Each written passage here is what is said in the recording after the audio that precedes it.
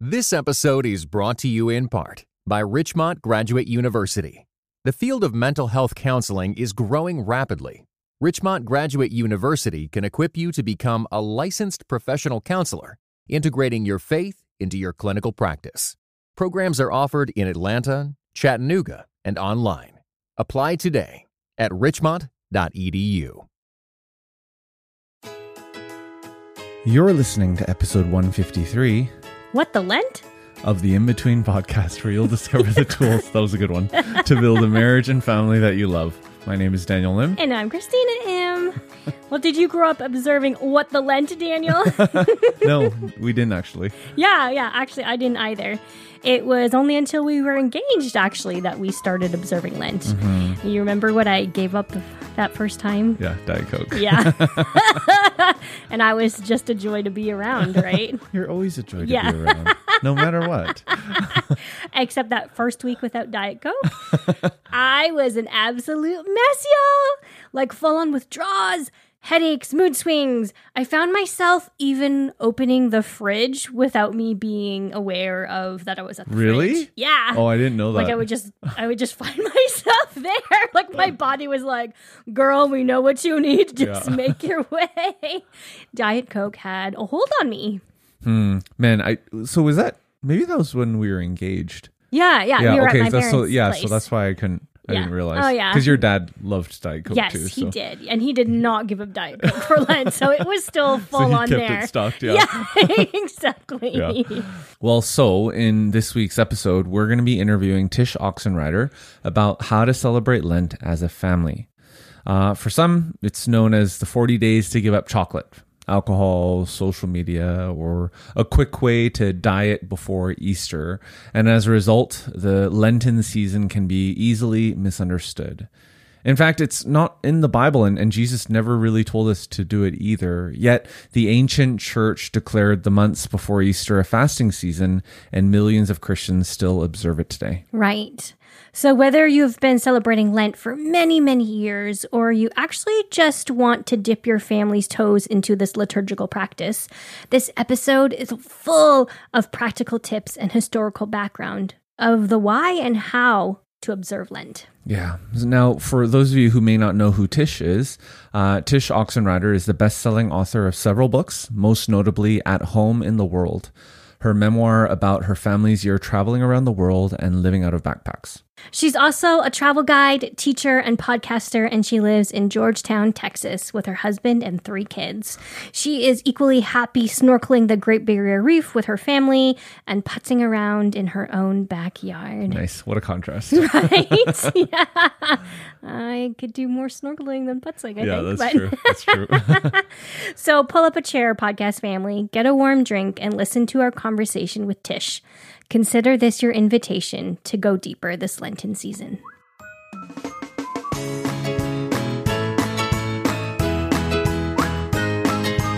Well, Tish, welcome to the In-Between podcast. We are so glad to be connecting with you today. Thank you for having me. It's good to be here. Well, we are going to be discussing your newest book, Bitter and Sweet, and also how to celebrate Lent as a family. But first, because of everything we've gone through for the last 2 years, we'd actually love to hear what lessons or things have been ruminating in your mind about what it means to be at home in this world. Because that was your previous book, if people know you. You wrote that about your family that traveled all over the world for a year and the lessons you learned. And now that we're maybe not so able to travel all over the world so freely, what lessons have you been able to capture from that? Well, what was funny about that book, in that entire year that I was not expecting is that God taught me a lot about what home actually means. And that, this idea that when you love to travel or when you don't feel comfortable wherever you are, you have that itch, that 2 things can be true, that you can love exploring the world and you can love being at home. And so the book, that book, I explore the idea of what it means to belong, and that what that means ultimately is to know and be known. We all have this God-given desire to feel known, to be known by our community, but also to know said community. So, I think we can all experience or appreciate the experience of the past 2 years going into, year whatever, 163 of this. Feels like it. Yep. That there's a lot about ourselves that perhaps God is wanting us to learn, and about our community. I think in our modern era, we like to leave whenever things get hard, or honestly, even more than that, boring. And we have not been able to do that. We've had to lean into the boring. We've had to lean into the hard. And I think God uses that a lot to teach us more about ourselves. Yeah. Yeah. So do you have any practical examples for yourself of just being like, this is when, even though it was hard, this is when I leaned in and something good came out of that? It was kind of our kids. I work from home. Already my kids go to school 3 days a week out of school and 2 days a week at home. So our adjustment was smaller than a lot of other people's. And yet at the same time, it was an adjustment. I think I really learned what it meant to appreciate little ordinary things. We, I guess it was 3 Lents ago, honestly. No, 4, we started a backyard garden. Okay. And that was part of our Lenten practice actually as a family. So I can get into that a little bit later, but, we had a whole new appreciation for the garden, the backyard garden during this lockdown, because it was not only a hobby, I guess, in a way that we could do as a family, but it got us outside and it connected us to the literal land God has put us in. Right. Mm-hmm. And it forced us to appreciate the analog. So much of our world has gone digital, especially during lockdown with kids in school and church for a while, all that, that it felt really good to get our hands in the literal dirt and to slow down and to do things the ordinary way that humans have been doing, for thousands of years. Yeah. So that was a huge lesson for me. Yeah. That's good to be grounded, right? Literally grounded. Is huge.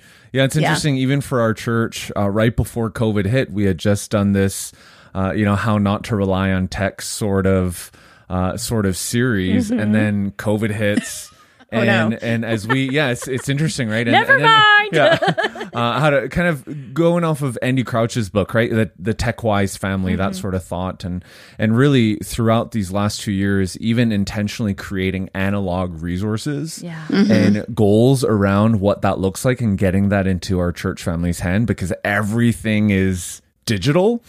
It's really neat to hear about that and how your family has just been adjusting. Can you just share with our podcast family the ages of your kids, just so that everyone kind of has a sense as to what you're referring to? Yes. So my oldest is 17, and then I have a middle guy who's 14, and then an 11-year-old. So I'm kind of in that messy middle of parenting, right? I'm not in the little guys, but they're still very much all consuming me right now. Yeah, that's good. Exactly. So, I can't remember. I saw this meme. It's like teenagers are like the office crush that you had. It's like you talk a lot about them a lot, and you think about them a lot more than they think about you. That's I was like, hilarious. Yes, this is exactly it, right? Yeah, it feels like it. Yeah, you're like, what are they doing? What are they thinking about? Yeah. I have a friend who calls the stage houseplant parenting. So what it is you're there, and you're there to clear the air, but you're kind of otherwise kind of not so much in the background, but you're kind of letting them do their thing, and you're available when you need to be there. And I thought that was a really great way to put it, because sometimes we tend to try to parent the way we've done this whole time. And then there becomes this tension, and it's not because they don't love you. It's because they're trying to figure out who they are, and they have 1 foot into adulthood, 1 foot still in childhood, and they need you to be around to help provide the wisdom, clear the air, without telling them exactly, what to do. So that's been my big life lesson now with at this age. Yeah. I love it. We're not helicopter parents. We're not lawnmower parents. We're plant parents. Yeah. Right. That's awesome. Very much. I don't know if I want to take that analogy too far, though. Yeah. They can throw us away at any time. They melt waters. Okay. Anyway. All right. So if you're listening to this podcast when it dropped, like the week or kind of weeks afterwards, you'll know in the year of the calendar that it is, we're in and around Easter. And one of the reasons we were excited to have Tish on the podcast is because you have a brand new devotional called Bitter and Sweet. and it's all about our journey to Easter. So yeah, Tish, we'd love for you to just, before we get into Lent and what that means for marriages and families, we'd love for you to just share why you landed on those two words, bitter and sweet, when describing Lent and Easter. Yeah, well, Lent was not something I grew up with at all. I did not know much about the liturgical calendar, the historic church calendar. It was foreign to me. It wasn't that I was like anti that. I just didn't know anything about that. And so my interest in Lent, and therefore kind of where the title of this book comes from because of what I learned from it, really, if you zoom out, it comes from the whole calendar, starting with Advent. And so it's helpful to think of the entire calendar that the church has recognized, I will say, first of all, for most of its history. In fact, we have record of Christians recognizing Lent even before we had the canon of the Bible. So it's been around a long time. That we have this cycle that God gives us, the church gives us through the cycles God has given us through the seasons. It's kind of leaning into our natural seasons that we have with nature. And the start of the liturgical calendar is Advent, right? So we've got the 4 Sundays of Advent, and then that leads us into Christmas, which traditionally is also 12 days. And then some traditions even see it as longer. And then we've got what's called ordinary time. And then we've got this thing called Lent.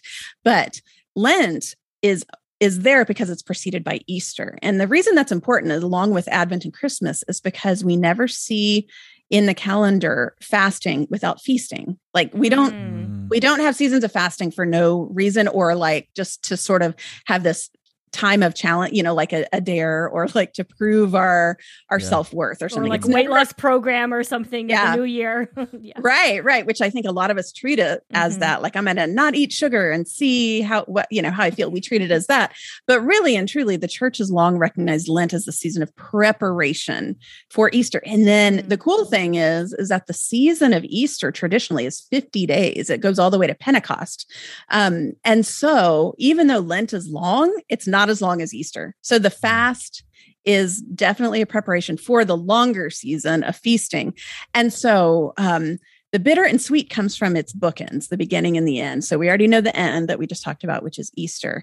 And if we think of what we're celebrating with Easter, it's the audacity of Christ overcoming death, right? Yeah. That death has lost its sting. Well, the beginning of it. So it starts at a time called Ash Wednesday. And it's a day that historically, there's still all sorts of church traditions that do this, where you take ashes, and they're also often from last year's Palm Sunday leaves that have been burned down. They take those ashes, and they put a cross on your forehead, and they say the words, "Remember that you are dust, and to dust you shall return," which is a poetic way of saying, remember you're going to die, right? So remember you're going to die. Remember that life is short, and that we're not here forever. The other bookend is, yes, but death has lost its sting. And so you've got, remember you're going to die, but that's not all there is. And so Lent is a slow walk towards that, from death to life. And so in the devotional, I explore because when we fast, we're often fasting from the strongholds we have, AKA sin. I wanted to explore what the church has recognized as the 7 cardinal vices, or basically the categories that all sin comes from. But it's only in tandem with the virtues. So there's never you don't just recognize things like pride and gluttony and sloth without things like humility and perseverance, or temperance and gratitude, those kinds of things. And so I wanted to have both of those. And so to me, the bitter is the sin, the sweet is what we make room for when we say no to the sin, because that's what we're fasting from anyway. We're not fasting just for the heck of it. We're fasting to make room for God to speak to us. And so that's kind of the long answer of why it's called bitter and sweet. The wait is over. Find out what happens in the thrilling conclusion of the 12th Dead Sea Squirrels book, Babylon Breakout. Hi, I'm Mike Naraki, co-creator of VeggieTales, voice of Larry the Cucumber, and author of The Dead Sea Squirrels. Get ready for more daring rescues and hilarious jokes as Merle and Pearl and their animal friends embark on a ridiculous mission to bust the kidnapped Gomez family out of Babylon, a Bible-themed amusement park with talking animals. Young readers will love the nutty misadventures of 10-year-old Michael and his friends and will learn all about biblical life lessons such as forgiveness and friendship. Read all 12 Dead Sea Squirrels books. Available wherever books are sold. Yeah, I love that. And thank you, Tish, so much for sharing the history of it as well. Like you were saying, I didn't grow up in a church that observed the liturgical calendar. Even when you were saying, I remember asking a friend who was observing the calendar, and I was like, so what do you call like when there's no fasting or no feasting? And she was like, ordinary time. I'm like, oh, there you go. Yeah.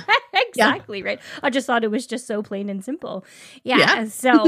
Yeah. So I appreciate, like I said, just that you're explaining the significance of Lent and why we would perhaps consider giving up something. So I remember, I think the first time I did it, I was addicted to Diet Coke. So I just decided, I'll just give up Diet Coke because it's better for my health, and not really understanding the full scope of Lent.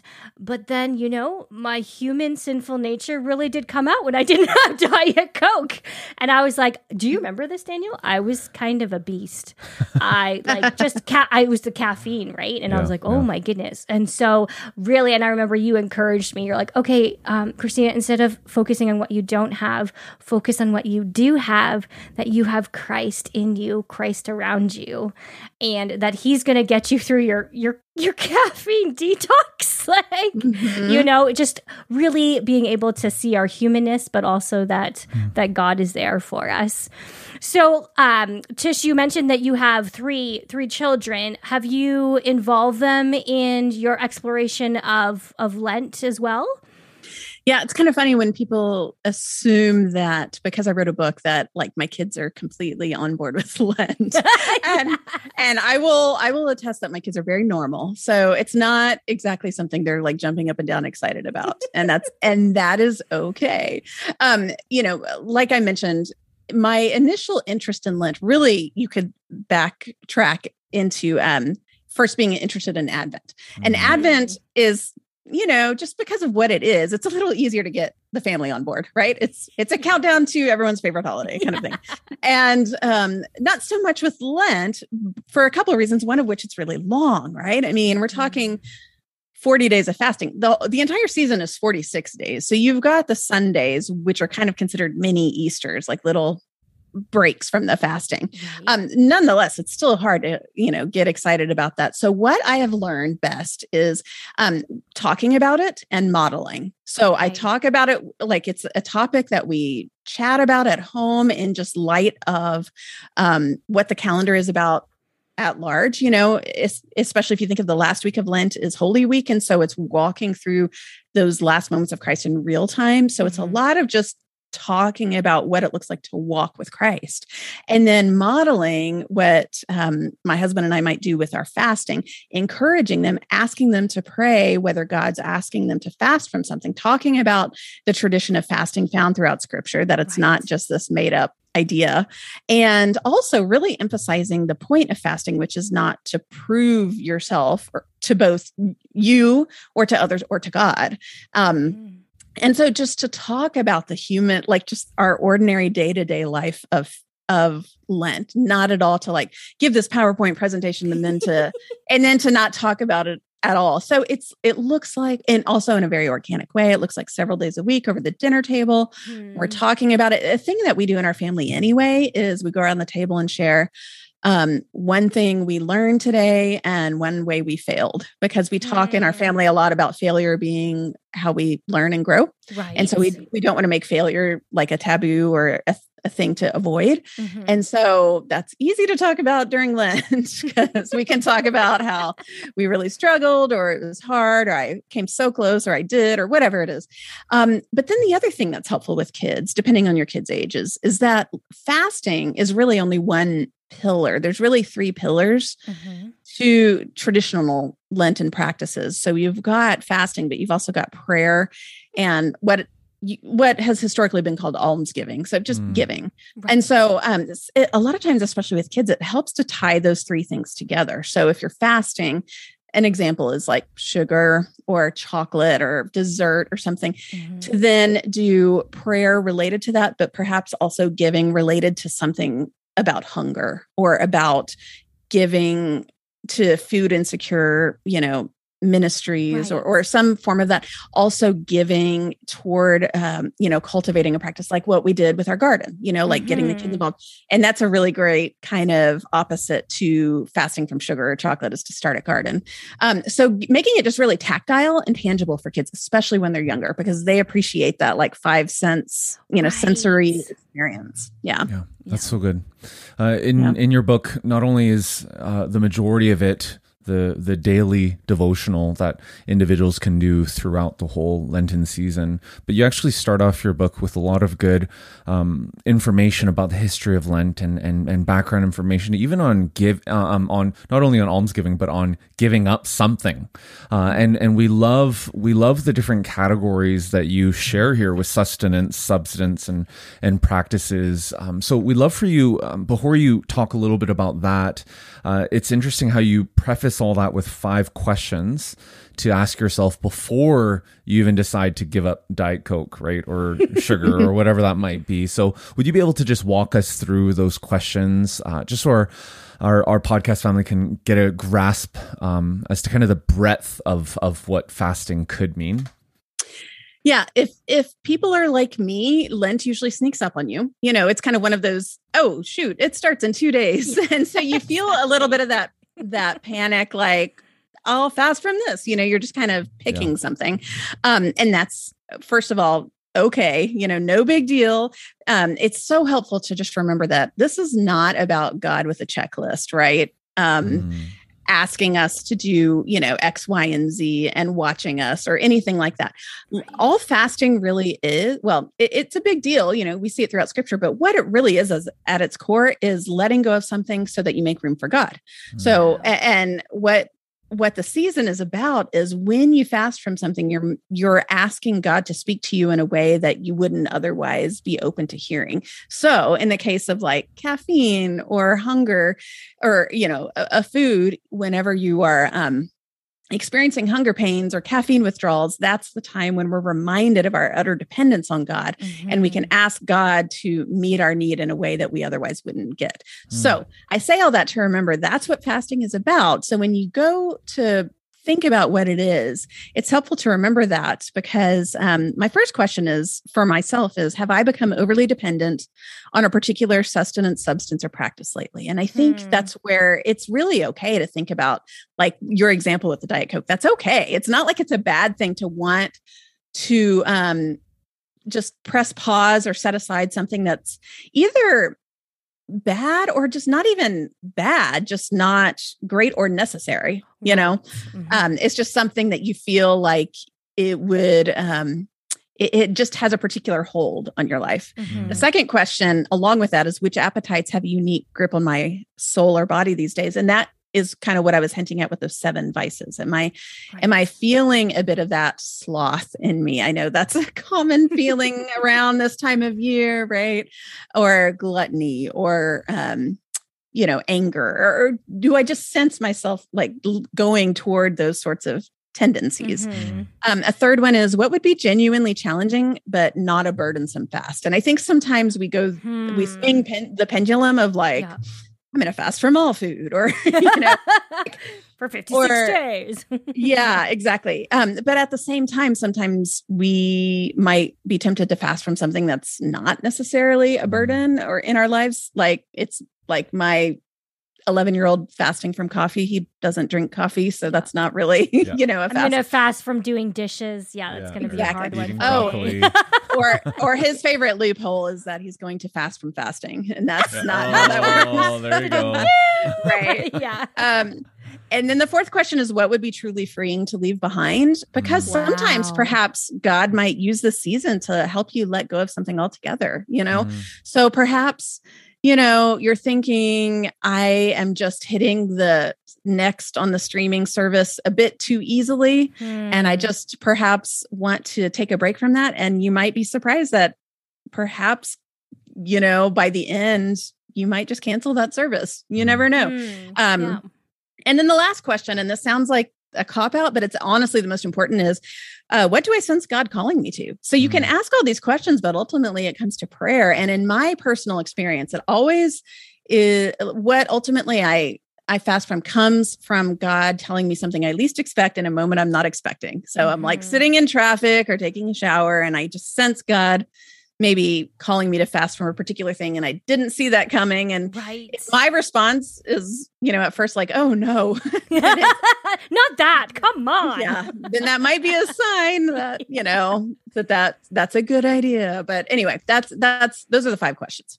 Yeah. That's super helpful because it gives us this framework. Because you know what, Tish, I think you're so right in that sense where it's like, oh no, I gotta fast, or don't even want to ask that question because I know what God's going to say, and I don't want him to say that. And you just go to those, the extreme ascetic sort of principles, or those things, or just something fast from fasting sort of thing. So, so we love in your book how there is this sense of the categories of sustenance and substance and practices. So I think most of us are familiar with that idea of fasting from sustenance, like coffee, Diet Coke, alcohol, sugar, whatever. But can you just unpack those other 2 pieces? Because I think those 2, especially the practices, that was new for me. I was like, that's unfamiliar to me too. So interesting to fast from that. So we'd love for you just to unpack that for us. Yeah, for sure. So substances are, things that basically you can maybe touch. So things in our lives that are tangible. It might be social media. I mean, you don't necessarily touch that, but it's through your phone, or it's Netflix, or it's I know of someone who fasted from her mirror for 40 days because she felt like she was so focused on how she looked that she wanted to fast from that, which I thought was really interesting. So a lot of times in our world, it's tech devices, but it doesn't always have to be. Practices. Yeah, that one's really interesting. I'll say from my own personal experience last year, my Lenten fast was buying anything. So other than groceries and bills, I did not buy anything for 40 days. Even if I felt like I, quote, needed it, if I didn't absolutely need it, it was if, I could get it once Easter hit, then okay. But right now I can wait. And that was such a good experience on just both my patience and my temperance and my recognition of what all I already had, that I had 99.9% of what I needed, that, in my modern era, that I have so much.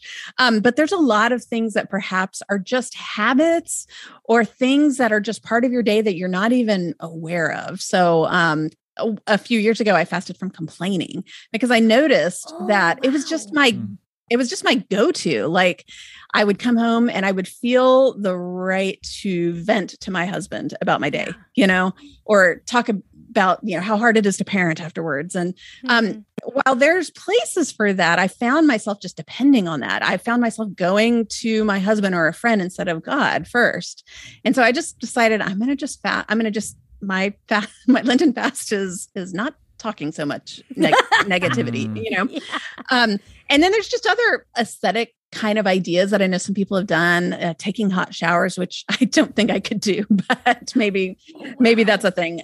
Sleeping in, just these habits in our lives that we just grow dependent on, and they're not bad. It's not bad to sleep in. It's not bad to take a hot shower, right?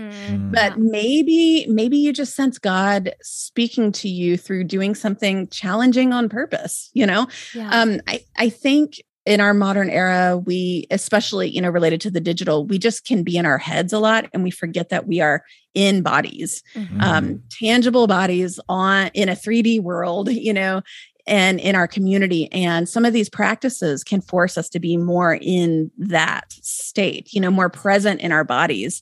And so to me, that's a huge Lenten invitation in our modern, time. Yeah. Oh, I love those examples. My goodness, Tish, just touching on the complaining thing, because I'm sure there's lots of parents, including me, who's like, oh God. I know. Is that what you're calling me to? So can you talk about the fact after that Lenten time, what did you look back on and be like, maybe I don't need to complain so much. Maybe instead I can fill in the blank. Yeah, well, and I love that because I find, just like what we talked about with fasting, the whole point of fasting is to make room for something else. So it's not just giving something else, it's also adding something. That's right. And that's also why I wanted to go through those, the 7 cardinal vices because they all have corresponding virtues.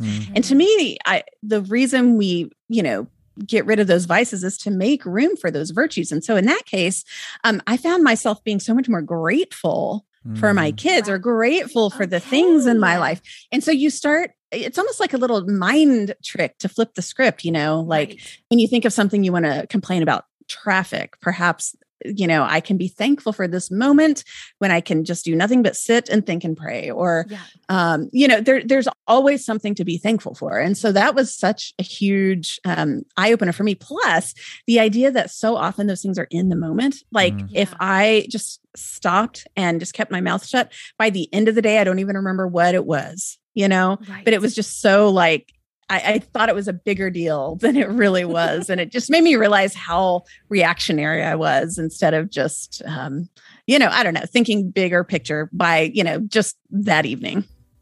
Yeah, I think that's such a beautiful testament and just example of, I don't know, I think I've complained a lot in the last 2 years. No, I know I've complained a lot in the last 2 years, but flipping it of making room for just what we do have.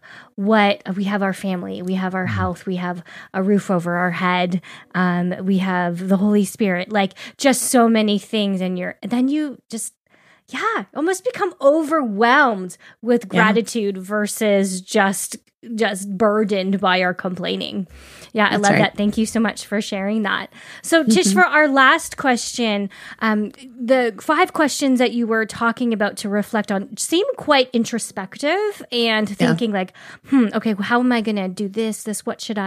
How can we make it more of a communal experience for our children, especially if they're a little bit younger? Maybe they don't necessarily have the capacity or even the attention span to sit there and think of all these 5 questions. So how, as parents that would like to introduce Lent or to continue to practice Lent with our children, being able to help them process these 5 questions?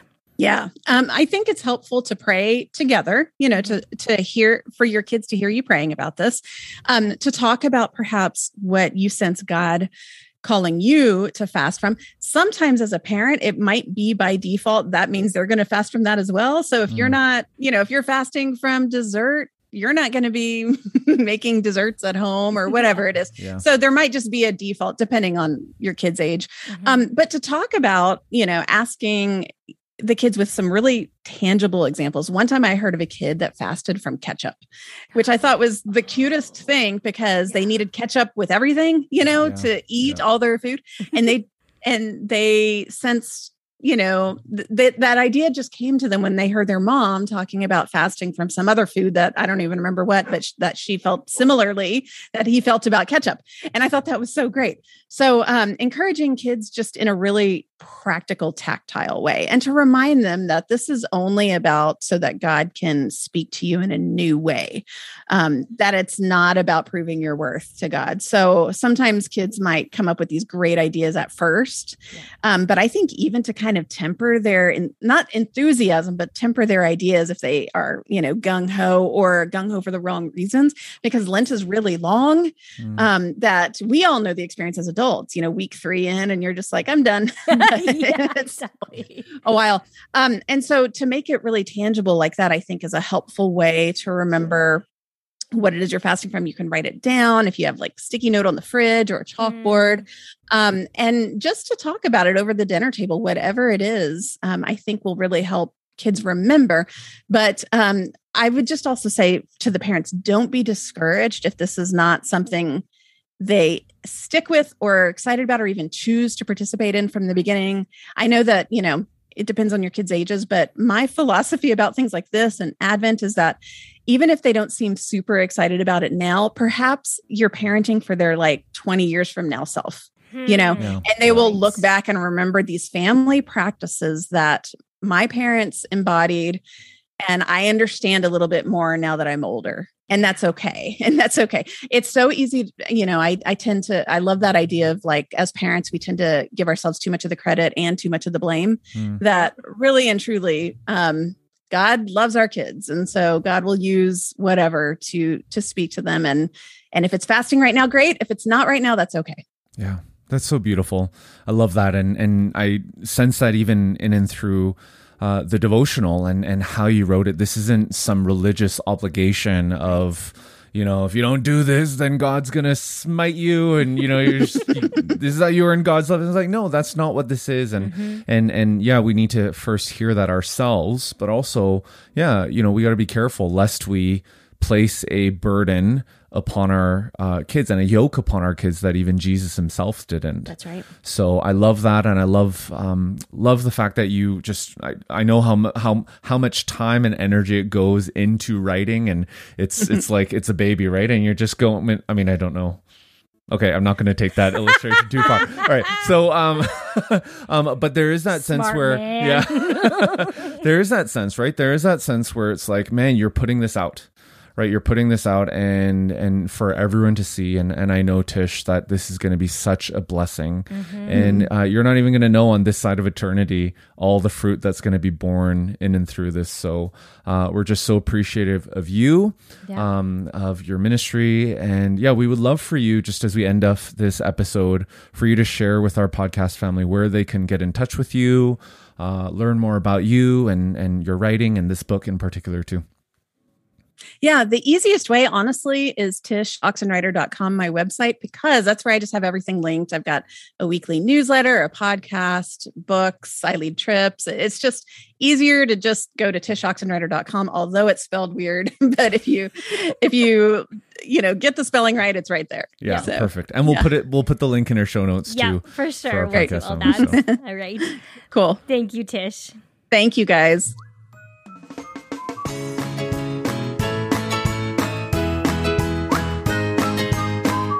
Such interesting questions to ask yourself when deciding what to give up for Lent, right, Daniel? Yeah. I really appreciated how one question was, what would be genuinely challenging but not a burdensome fast? So somewhere between giving up doing dishes and giving up driving anywhere, right? Yeah, I guess so. Yeah.